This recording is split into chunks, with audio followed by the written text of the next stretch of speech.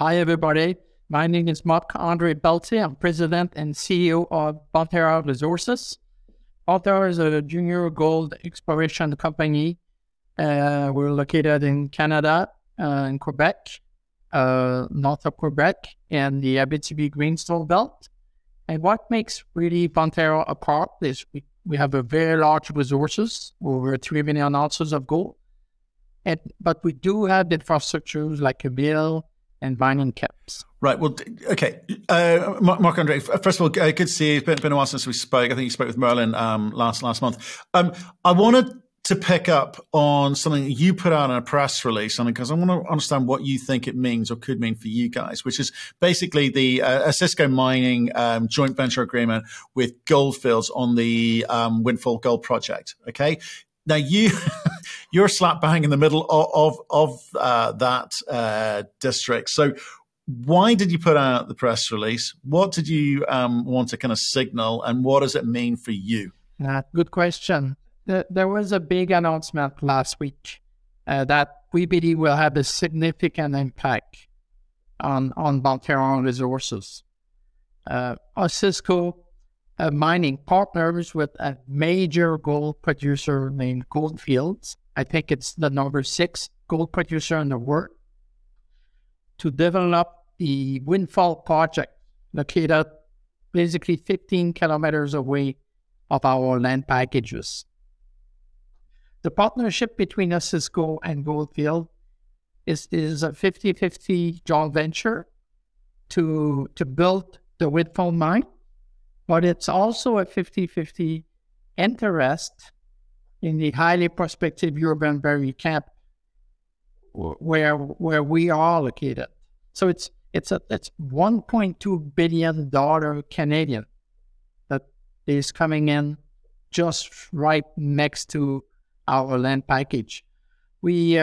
Our land package in the Urban Berry camp is 22,000 hectares.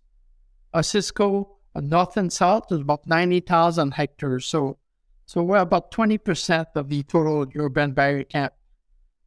We own 20% of it. And we have 2 major projects there, the Berry deposit and the Gladiator, which contains nearly close to 3 million ounces of gold. We're very excited about that announcement because, Matthew, I've been in on that chair for about over a year now, and we've been marketing about Bonterra. We're in Tier 1 jurisdiction in Quebec. We are in the high rock, the Abitibi Greenstone Belt, high-grade gold, and we are in a very highly prospective land package, which is the Urban Berry camp, which contains 10 million ounces of gold with the combination of Osisko assets. It is really good to see a major gold company. If you look at their press release, they're basically saying the same thing that we've been saying for a long time.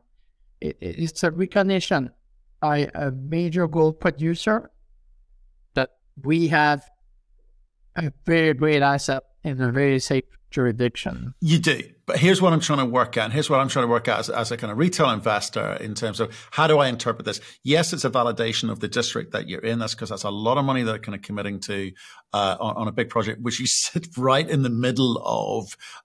You've been banging out good grades yourself, some super high grade numbers coming out in terms of your press releases, which is brilliant. But on this deal, one, yes, it puts the area on the map, as it were. But what does it mean for you as a company? Because there's a couple of ways you can play this. You can say, well, obviously we're a kind of takeout candidate at some point, but you're not in control of that timing. Obviously, there's some kind of there's a lot of money going into the infrastructure in the district, which you potentially may be able to take advantage of, and obviously there's a value to that as well. And I think, obviously you may, want to kind of build this project yourself, in which case are there going to be, do you have the ability to actually kind of truck to any mills which they may build in the future? I mean, how are you interpreting this now?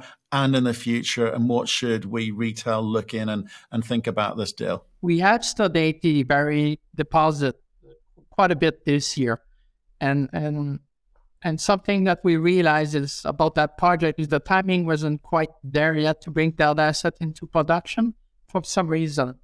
One is the power. It costs money to mine a deposit on generators and diesel. We capture that. We think if we could get access to hydroelectric power, we could reduce our operating cost by 10-15%. The distance from the Barry project to the Bachelor Mill is 110 kilometers. The distance from Barry to the future windfall mill is about 40 kilometers. So when you talk about the infrastructure, those infrastructures are coming in. They're going to be real in the next 2 years. Power is coming in next year.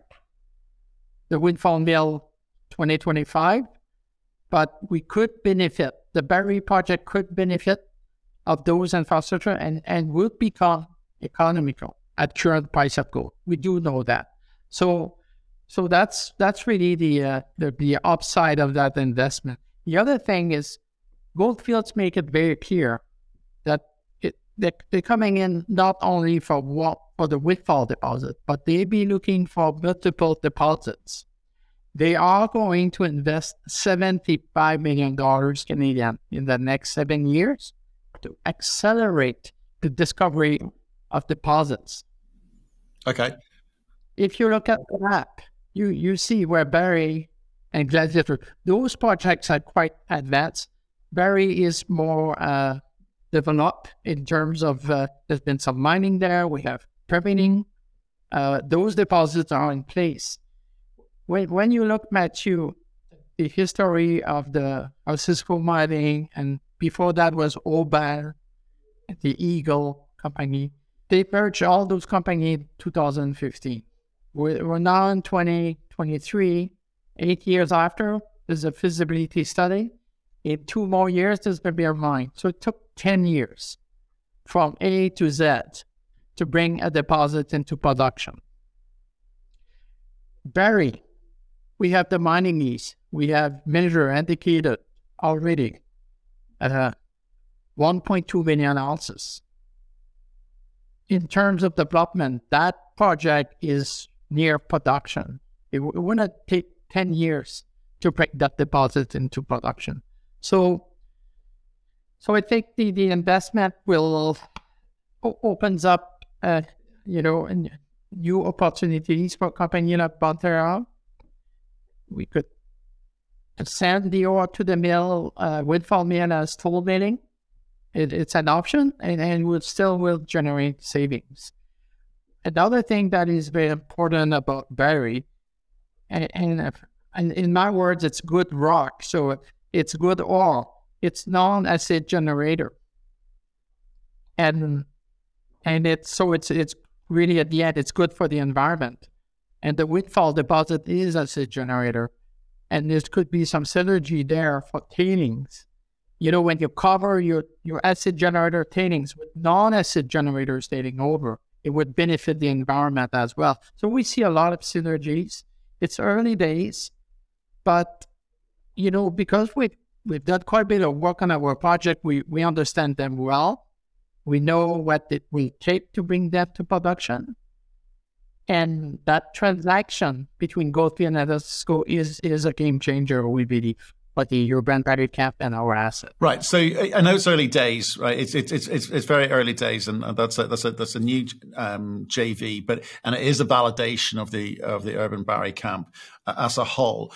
But like I say, you're in control of the things that you're in control of. They're going to be busy, closing that deal down and making their own plans, and you kind of got to get on with your plans too. Whether that and I guess it's a case of, clearly off the back of a very difficult period with COVID and with supply chain issues and rising cost base for miners across the board. You mentioned some of the things like energy costs, etc., and access to people, etc.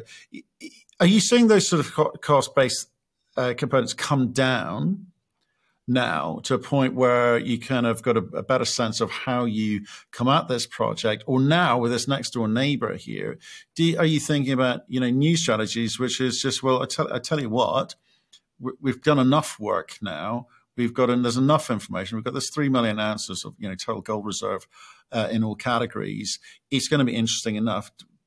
Is that a strategy? Sit and wait for your neighbors to actually think, well, maybe we'll take a hold of that now, given the valuation of the company today, or do you have to get on with the business of drilling and expanding and exploring and kind of building those ounces and trying to obviously change the increase the grade and increase the scale of the project even further? How do you come at something like this? It's important to add weight to our project. And so, no, we're not going to just put them on standby and wait. The energy costs have been coming down a bit since we looked last year. We keep monitoring. I have discussion with the local contractors quite often on an ongoing basis to see what's going to happen. I always said that to bring those deposits into production, we need lower cost, but we do need higher price of gold. Matthew, you follow the gold market. Price of gold has been about the $2,000 an ounce. It hit the 2040, but hasn't gone up significantly. It seems that it's a threshold that's difficult to break. So we're not quite there yet, I think, in terms of price of gold. I see more potential on a higher level. We have done some drilling to extend the Barry deposit at depth. We published that in our last press release. We extended the zone by 150 meters down plunge, the southeast down plunge, which is the same down plunge than the Windfall deposit. Not super high grade, because it's a good, nice intersection, but it's the 150 meters extension of one lenses. So we keep drilling. We took advantage of the winter to drill on the Duke property, which is a GV partnership with Osisko. So one thing I would like to mention is what Goldfields going to put money in the urban Barry camp, it could benefit our joint venture with Duke. So that's another opportunity for us, that maybe more money coming in on Duke on our side, if I can say. So we need to keep adding weight. We look how we know what it's going to take to bring those deposits into production. We have the very large resources, 1.2 million ounces. Do we need 2 or 3? Honestly, no. We have enough. We have a big resource. We need to fine-tune the plan, fine-tune the design, and hopefully with a higher price of gold and some synergies with our new neighbor, those projects will become real.